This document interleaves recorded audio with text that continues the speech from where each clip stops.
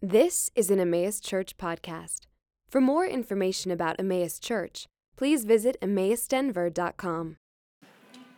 All right, today's reading is from Psalm 15. O Lord, who shall sojourn in your tent? Who shall dwell on your holy hill? He who walks blamelessly and does what is right, and speaks truth in his heart, who does not slander with his tongue and does no evil to his neighbor, nor takes up reproach against his friend, in whose eyes a vile person is despised, but who honors those who fear the Lord, who swears to his own hurt and does not change, who does not put his money out at interest, and does not take a bribe against the innocent. He who does these things shall never be moved.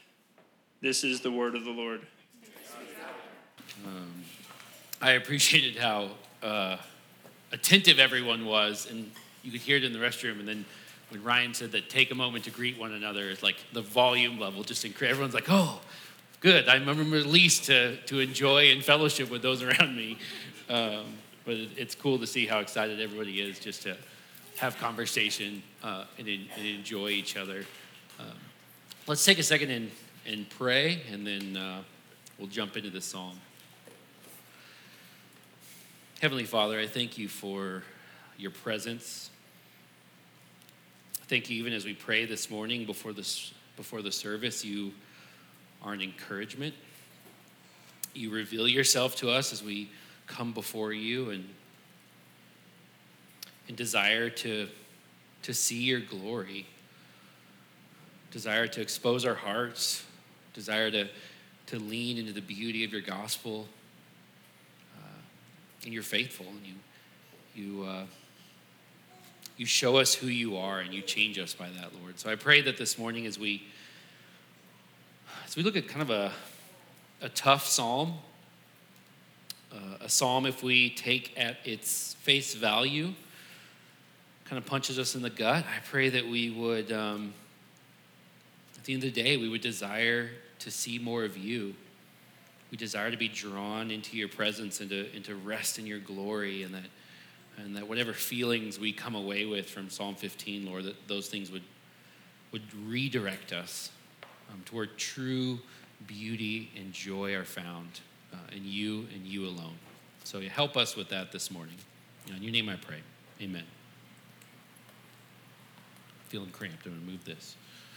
I want to start with my outline this morning because I feel like as I was going through this passage, in my mind, sometimes if I'm reading like Romans or something, you can it's sort of like just tracking with the argument. Sometimes it's figuring out the words, and you can just kind of see the flow of Scripture as you go through. And some of the Psalms are drawing in themes from a lot of different places in Scripture. So you're connecting dots that may not just be there in 5 or 6 verses. And so I think as I was preparing for this week, it was hard to like reel my own head in for all the sort of different rabbit trails that I was going down as I was going through this psalm. And so I wanted to start with my outline to hopefully ground myself, so I'm less all over the place as we work through this psalm.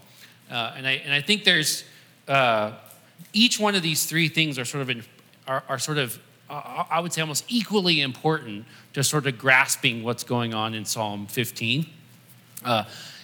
We have a super important question, and we're going to spend some time talking about why this is like a really important question that the psalm starts with. It may not be as evident at first, but hopefully we can connect some dots and say, okay, this question that's asked in verse 1, very important. We should take this question to heart. We should be thinking about this question. We should be considering this question. And then we get an answer sort of throughout the rest of the psalm. And the answer is an impossible answer. I listened to a sermon from Paul David Tripp kind of on this, and he was just like, this psalm should crush you. And when I heard that, I was like, oh man, that's not that exciting to listen to the rest of the sermon. But it's an impossible answer that we have to not minimize or not ignore, but take it for what it's saying. Because if we understand the significance of the question, if we understand the impossibility of the answer that's given in the psalm, then that's really the only way we can understand the beauty of the gospel that's presented.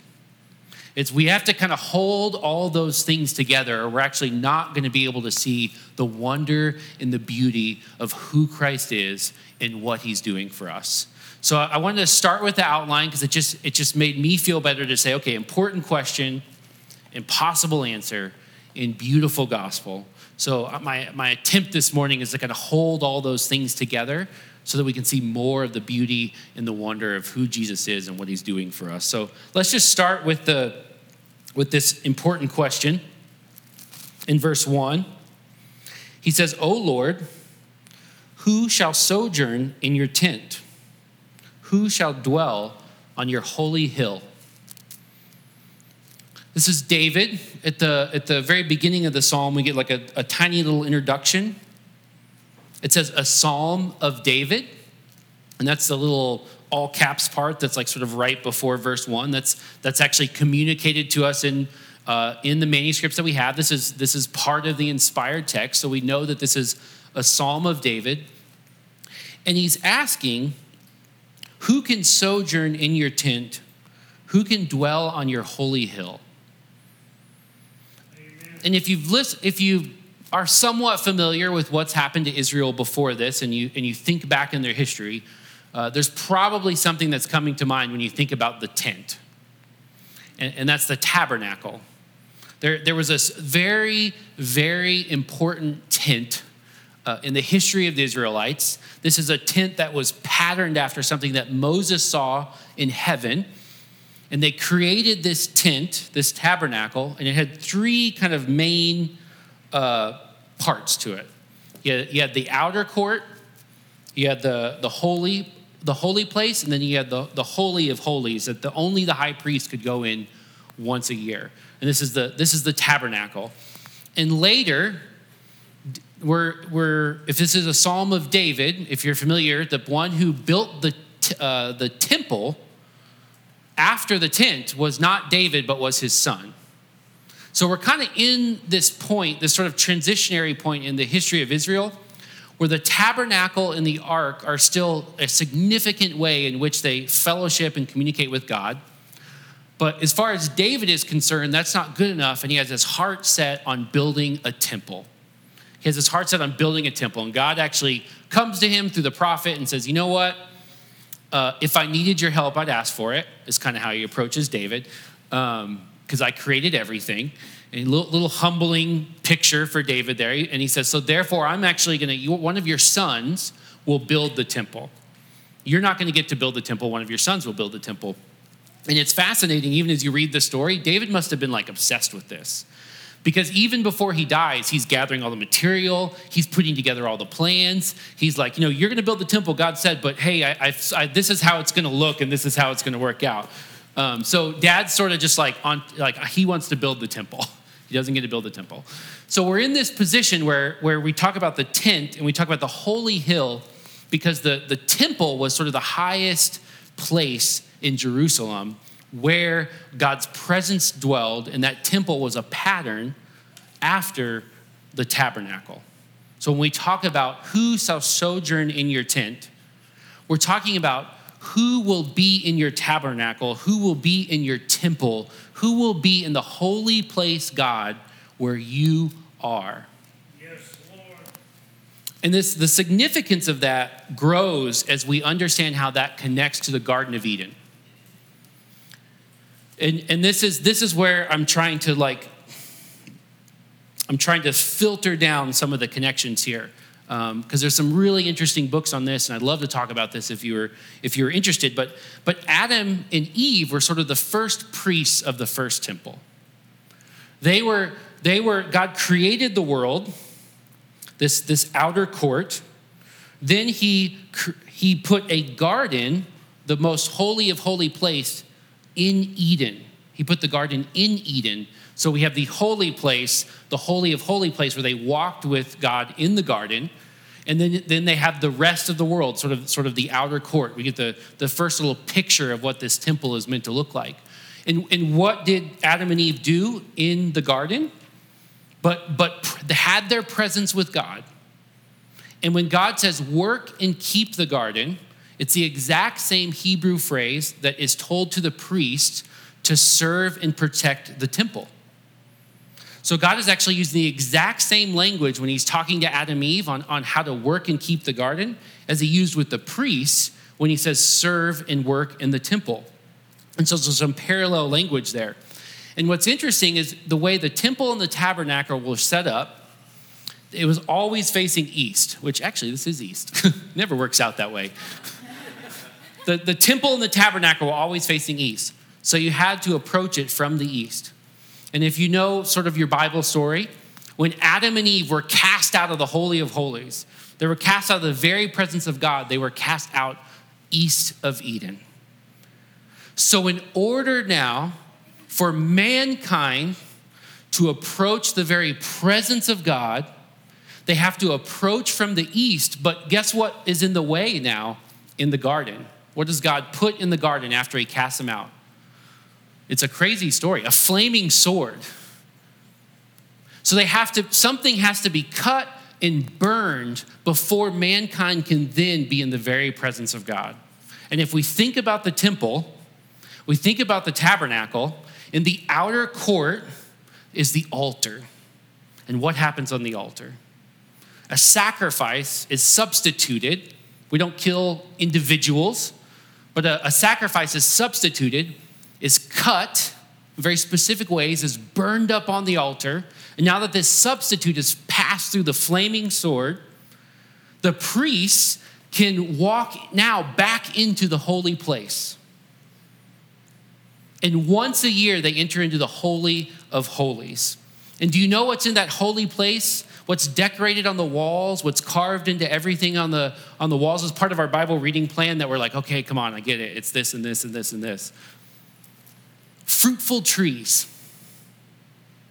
It's decorated like a garden and overlaid with gold. And it's telling us the whole time, it's telling us this isn't just about where can I dwell with God in his holy place. This is about how can we fix what was broken and how can we move back into the Holy of Holies so that we can walk with God, have fellowship with God, and enjoy him forever. Amen. David is giving us a super important question. How can mankind be restored to its original intent to be in the very presence of God where there's fullness of joy, restoration, peace, and everything that God intended from the very beginning and everything that the tabernacle was pointing to, and ultimately everything that Jesus is accomplishing as he is now in the heavenly places. He's not in the copy or the shadow that Moses was looking at and saying, well, I'm going to make it like this. He's in the actual temple in the heavenly realm who's now seated at the right hand of God and has brought mankind for the first time back into the very presence of God. So here's David asking this question. How do we get back there? How do we get back into the very presence of God where there's fullness of joy? He's asking that question, and I've kind of said this over and over again. Jesse mentioned it, but in Psalm 16:11, he parallels this to life. He says, you make known to me the path of life. In your presence there's fullness of joy, and at your right hand are pleasures forevermore. That's what David is asking. This is an important question. How can I get to the place where there's fullness of joy? How can I get to the place where there's eternal life forever? I like what he says in Psalm 27, verse 4. Kind of narrows it down. He says, one thing I have asked of the Lord that I will seek after, one thing, that I may dwell in the house of the Lord all the days of my life and gaze upon the beauty of the Lord and inquire in his temple. He doesn't want anything else. How can I get there? How can I get to the one thing I want is to gaze upon the beauty and the wonder and majesty of God himself? That's an important question. We get wrapped up in lots of questions. It's hard not to think of the little guys. What time is their nap? When did they wake up? When do I need to put them back down to bed? That has to be coordinated ever so appropriately, or everything just crumbles around. Important question. We get wrapped up in those questions. What am I going to have for lunch today? What's my work week going to look like? What's my inbox going to be on Monday? Where am I going to go on a hike next? What am I going to do when I'm traveling plans? We get wrapped up in all these questions. We set goals that are good, and we think about all those things. We get wrapped up in all these questions. And those are good questions, but I think more often, we should be wrapped up in this question: how do I get into the presence of God? How can I be where there is fullness of joy?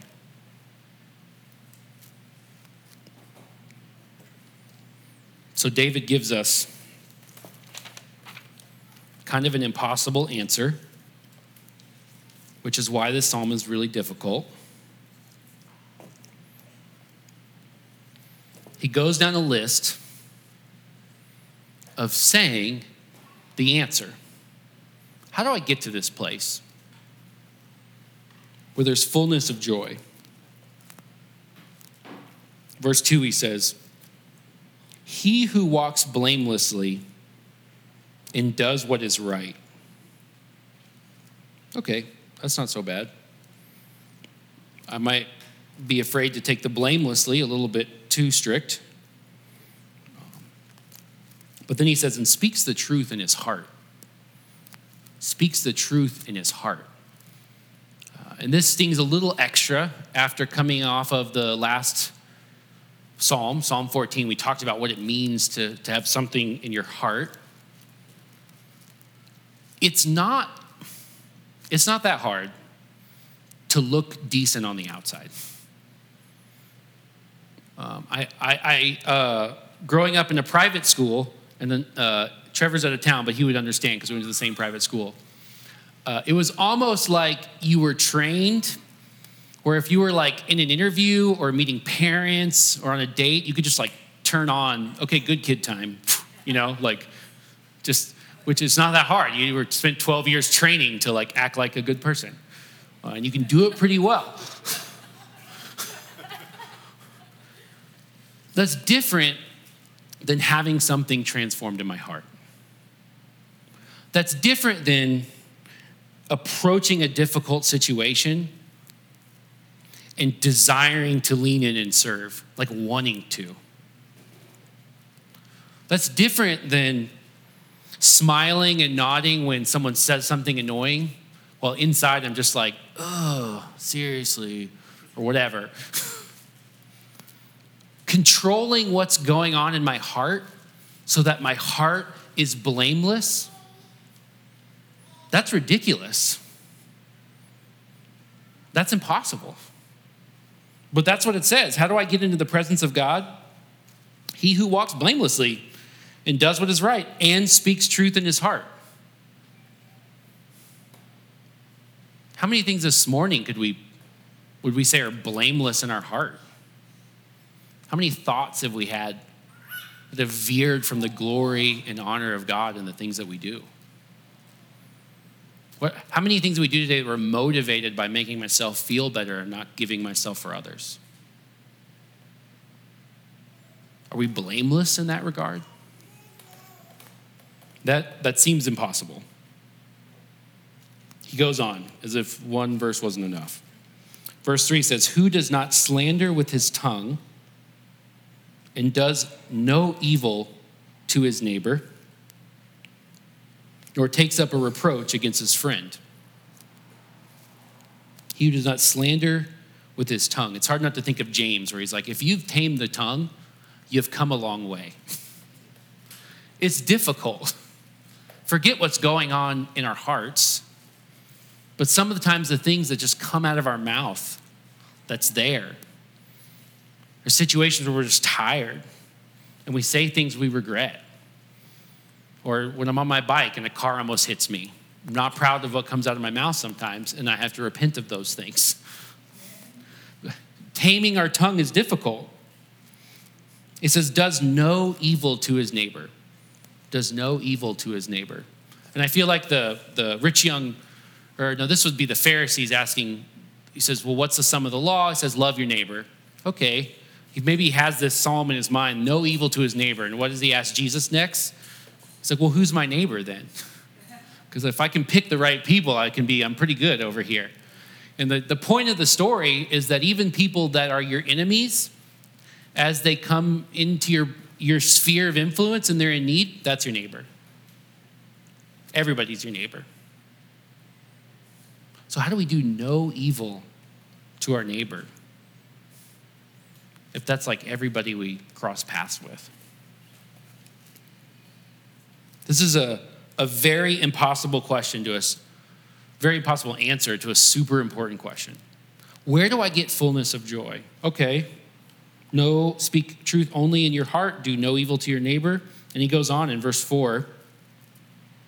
It says, in whose eyes a vile person is despised, but who honors those who fear the Lord. A vile person is despised, but who honors those who fear the Lord.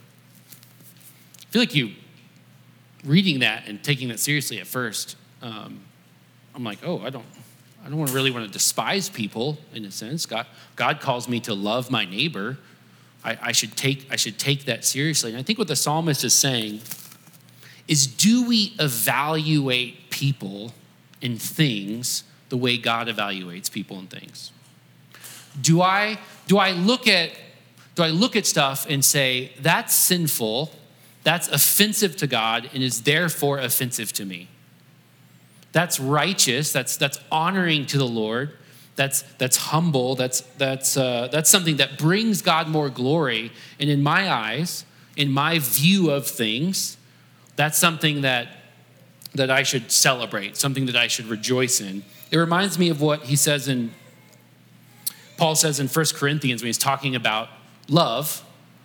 Love does not rejoice in wrongdoing, but rejoices with the truth. Love doesn't rejoice in wrongdoing, but rejoices in the truth. And I am stealing this a little bit right here from PDT because he's good at asking these like probing questions that make me really uncomfortable. He's like, think about the last month. How many things have you been entertained by that you wouldn't want to present in front of the presence of God? How many things have you considered and been attracted to and watched and listened that couldn't stand before God's holiness? That God would not be attracted to? Like, how often do we approach things in the world that are maybe disguised in like a catchy beat or a encapsulating drama? And we maybe dwell on those things and consider those things and sort of take joy in those things. When if we were to view those things through the lens of Corinthians, if we were to consider our love and how we're supposed to love our neighbor, do we rejoice in the things that are wrongdoing and take pleasure in that? Or do we rejoice in the truth? Do we despise things that are vile and honor things that honor the Lord? I mean, the list of this just keeps getting more and more brutal. And at the end of that verse, he says, who kind of adds to it. He says, who swears to his own hurt and does not change, who does not put out his money at interest and does not take a bribe against the innocent. And I was thinking about that. It says, swears to his own hurt and does not change. Like this is someone who speaks truth in their heart. That's how they enjoy the presence of God. This is someone who does no evil to any neighbor whatsoever. This is a person who views the world through God's lens. This is what I celebrate. This is what I enjoy because this is what God celebrates and what God enjoys. And this is what is vile. And now this is a person who, if they've committed to something, and following through in that commitment causes them to suffer, they do that.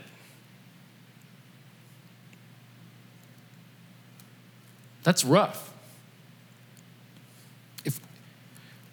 It's so committed to righteousness, so committed to honoring what is right, that even if doing that comes to their own hurt, they still continue to lean into that. So what do we do with this impossible answer?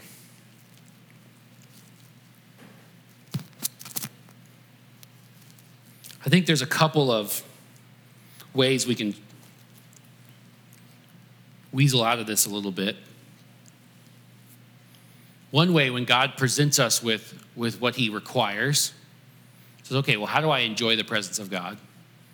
How am I restored into his very presence so there's fullness of joy, so that I can have peace, so I can have love for others, so that everything that is broken with the world can be right in the very presence of God. And he gives us his answer. He says, do all these things. I think one of the things we can do is minimize those things and just kind of compare ourselves to others. That's easy. That makes me feel better. Like, even as we've gone through this list, I know because I did it, you were thinking of other people. And you were like, that person doesn't do that very well. But God's saying, no. I'm not asking you to compare yourself to others. I'm asking you to compare yourself to me. I'm asking you to look at me and compare yourself to me. And that's painful. That cuts deep. I think another objection, maybe it's a little more thoughtful, is, well, you're like, Aaron, this is the Old Testament. This is why we focus on, this is why we don't go back the pages to the left of our Bible very often, because things are just more difficult back here. The New Testament is much easier. And I thought a couple of passages would maybe help us with that. Matthew 5:48, this is Jesus saying, you therefore must be perfect as your heavenly Father is perfect. This is what Jesus says. Like, well, maybe he hasn't died on the cross yet. So Matthew is still kind of before things totally switch over. So I thought we could look at Hebrews. It says, strive for peace with everyone and for holiness, without which no one will see the Lord. Strive for holiness or nobody will see the Lord. Ridiculous. This is an impossible answer. And maybe the most brutal one is from 1 Peter. As obedient children, do not be conformed to the passions of your former ignorance, but as he who called you is holy, you also be holy in all your conduct. Amen. Yeah, ouch, too. Be holy in all your conduct. So I said, when I started with the outline, I think each one of these 3 points are really helpful to sort of hold together. We can't minimize these things. It is an important question when we talk about who will dwell on your holy hill. He's asking, how is everything restored to where it should be, where there's fullness of joy, where there's fellowship with God? We're made in God's image. We image God so that we can have fellowship with him. This is why you're different than the animals. The entire reason you're different is so that you can be in God's presence, enjoy him, worship him, and see his beauty and appreciate his glory in ways that your dog or your cat can't. Like, this is the intention of creation. It's a super important question. And the answer is impossible. Be holy. That's the answer. Every thought is pure in your heart. Every action is loving to everyone around you. Just do that. That's ridiculous. But that's the answer, and we can't minimize that. We can't make that less than what he's saying. So then when we read the last verse of the psalm, we don't get a whole lot there. It says, he who does these things shall never be moved. That makes sense. If you can accomplish all of those things, then yeah, you probably have things a little bit figured out in life. You're not tossed to and fro. And I hope that as we kind of walk through this and we ask the question, okay, well, if this is what you need to be restored, who is he who does these things? Who is the person that does this? Who is the person that is so committed to doing what God has required of them that he was willing to suffer in order to accomplish that? Yes. Thank you. I didn't ask, but I appreciate that. Christ. This is why we value the beauty of the gospel. This is, if we really see what we're missing out on and not being in God's presence, and we really take serious the answer to that question, that we should be holy, then that should impress us with the beauty and wonder of the gospel. We should say, this is ridiculous that Jesus could accomplish that. He could take on flesh, be weak, be hungry, be tempted towards frustration with people around him who often weren't getting what he's saying. And in his heart, love others and consider people and do everything that this psalmist is demanding with perfection. And then die on the cross as a substitute for those of us who don't, so that just like the priest, we could walk through the outer court into the Holy of Holies. So that you and I could stand in the presence of God and enjoy him and be comforted by him. This is why I like what Jesus says in John 14:6. It's something we are familiar with. He says, I am the way, the truth, and the life. The way to what? He says, no one comes to the Father except through me. Amen. This is what his entire life is set out to accomplish. To bring us to the Father. To bring us from the east back to the presence of God in the Holy of Holies. So then how do we make sense of the New Testament commands? The New Testament commands that we should be holy. Because it did say that. Be holy as you've been called, as your heavenly Father is holy. And I think there's two elements of the gospel. There's lots of them.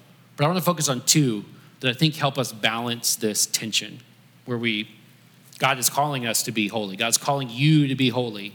You to consider others and not yourself. You to live for others and not for yourself. You to look at your neighbor and love them, even the ones that you just cross paths with in the ability that you can. So how do we balance these things? And I think the gospel tells us kind of two things. There's the promise of the gospel, but there's also the power of the gospel.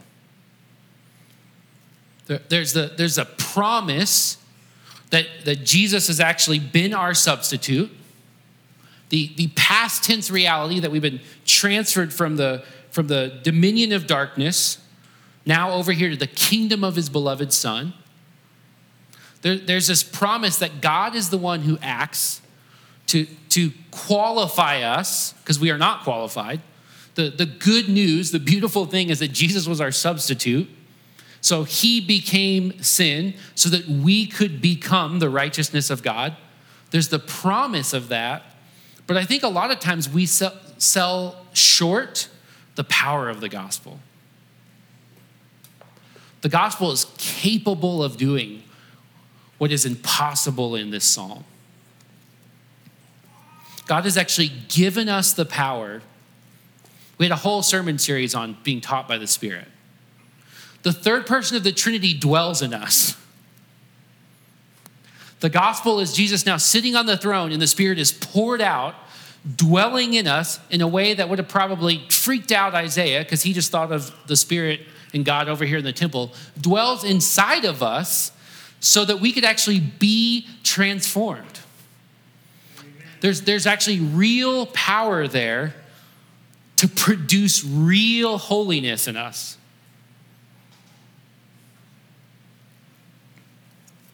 And when we think about the power, we think about the promise, those are two sort of helpful guardrails so we don't sort of fall off the ditch on either side. And what do I mean by that? I think a lot of times when we fail, a lot of times when we recognize that we were not loving, the whole time we were listing all the bad things that were going on in Psalms, or that we should do, we were thinking of someone else that does those things. When we fail, we forget the promise. We forget the reality that God is the one that's qualified us. Jesus is your substitute. We can be open to exposing even the most vile things that come out of our hearts. We can be comfortable with that because we can remember the gospel promise that Jesus is the one who is qualified. He's the one who enables us as children to go before God and have the power to be transformed into someone who is holy. But then on the other side, we forget the power. We think that we are just destined to be the same. That it's impossible for us to step into serving in the children's room and have joy doing it. It's impossible for us to go towards our friend when they're being rude in a way that's genuinely compassionate. We think it's impossible for us to be stuck at a job that we don't really enjoy and honor the Lord there with joy, not buck up and smile. We think it's impossible for all of those things inside of us to change because we doubt the power of the Holy Spirit. We don't see that the gospel was not just to be a substitute. Yes, it was. It's really important. But also to transform us and to change us into his image. There's ridiculous power in the gospel as well. And we think about it through those lenses. I want to look at a couple of passages, maybe just one, depending on how long. I want to read these passages and think through those two aspects. The gospel isn't just a promise that there's a substitute. It's power. It's actual power to do what is seemingly impossible in the things that we read in the psalm. Look at Colossians. We'll look at Colossians 1, 9 through 14. And he's talking to the Colossian church, Paul is. In verse 9 he says, "And so from the day we heard, we have not ceased to pray for you." He's talking about how he's thankful that they become part of the community. He's thankful that they have been united to Christ and believe the gospel. He's like, okay, well, since we heard about that, we've been praying for you every day. And what does he pray for them? He says, asking that you may be filled with the knowledge of his will in all spiritual wisdom and understanding. So I want you to understand the gospel so as to walk in a manner worthy of the Lord, fully pleasing to him, bearing fruit in every good work and increasing in the knowledge of God.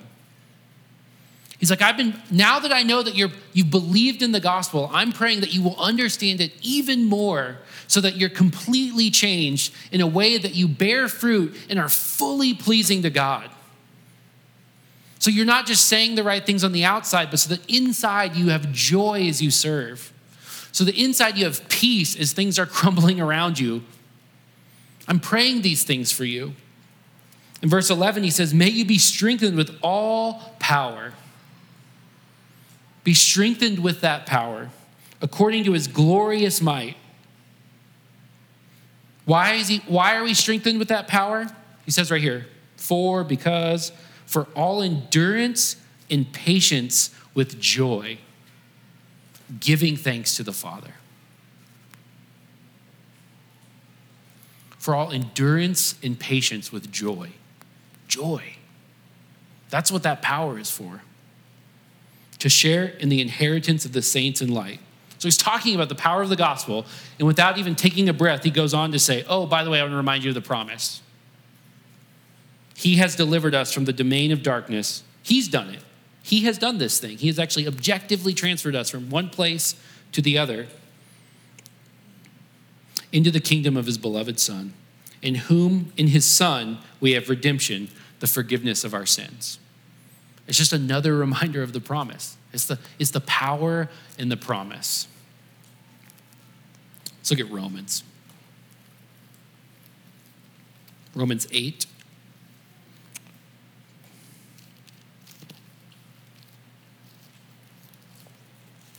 It's another verse where we can sort of see this back and forth between the power and the promise. These are both true things about the gospel. And I've been trying to reiterate this, but I said that we're not going to appreciate the beauty of the gospel and these two elements of the power and the promise unless we understand the question that he's asking. How are all the things restored? How do we enjoy our Heavenly Father? How do we get back into his presence in a way that was intended from the very beginning? Very important question. The answer is be holy. That's impossible. It is impossible. But that's why Jesus rose from the dead, so that he pour out his Spirit and give us the power to do those things. Verse 1, Romans 8 says, there is therefore now no condemnation for those who are in Christ Jesus. Spends lots of chapters talking about the promise.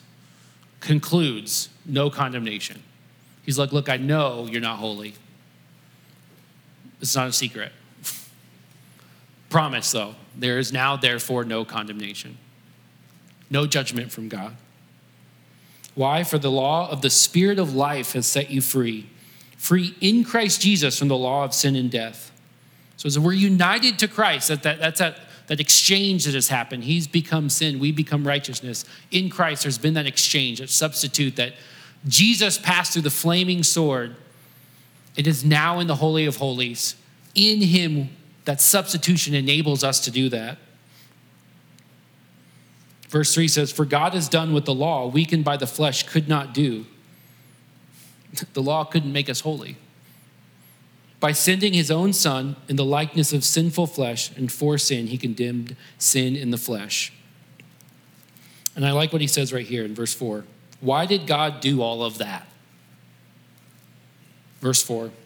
In order that the righteous requirement of the law, all those hard things that we just read in Psalms, might be fulfilled in us. That's why he did all of that. So that all those impossible things that we read about in the Psalms would be fulfilled in us. Who walk not according to the flesh, but according to the Spirit. And I like what he says in verse 11. If the Spirit of him who raised Jesus from the dead dwells in you, he who raised Christ Jesus from the dead will also give life to your mortal bodies through his Spirit who now dwells in you. He's like, you think that's impossible? Try raising yourself from the dead. Paul's just like, let me just break it down super straightforward for you. The Holy Spirit that raised Jesus out of the grave, ascended to the throne, that thing that never happens, impossible thing, that's the Spirit that's dwelling in you so that you could be transformed and you could actually fulfill the law and have heart change, genuine desires to love and serve and have peace as you enjoy the very presence of God. This is the beauty of the gospel. It promises us that Jesus is who qualified us. Amen. It promises us that we've been transferred. Darkness, kingdom of his beloved Son. Past tense, that's already happened. Also, amen. This is wonderful. We should cling to that. But let's not forget the power that it gives us. When we're exposed by the law and we're humbled and we're broken and we see what God is actually requiring of us, we should say, that is impossible. There's no way I can do that. And I say, yes, that is impossible, but so is raising from the dead. That's why we've been given the Spirit.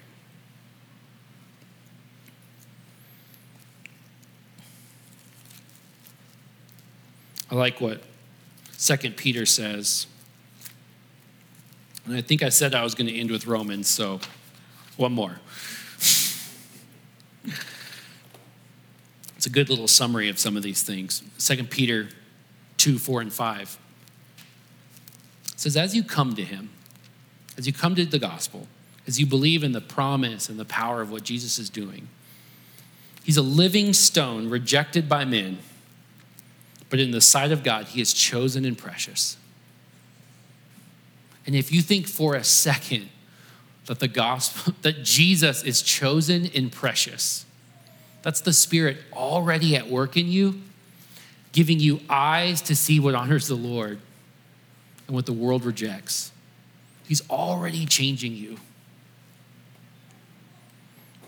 And now he talks about us. He says, you yourselves are like living stones and are being built up into a spiritual house. Jesus said, I am the true temple. Tear this down and I'll rebuild it in 3 days. The presence of God wasn't ultimately about a garden. The presence of God wasn't about a tent in the desert.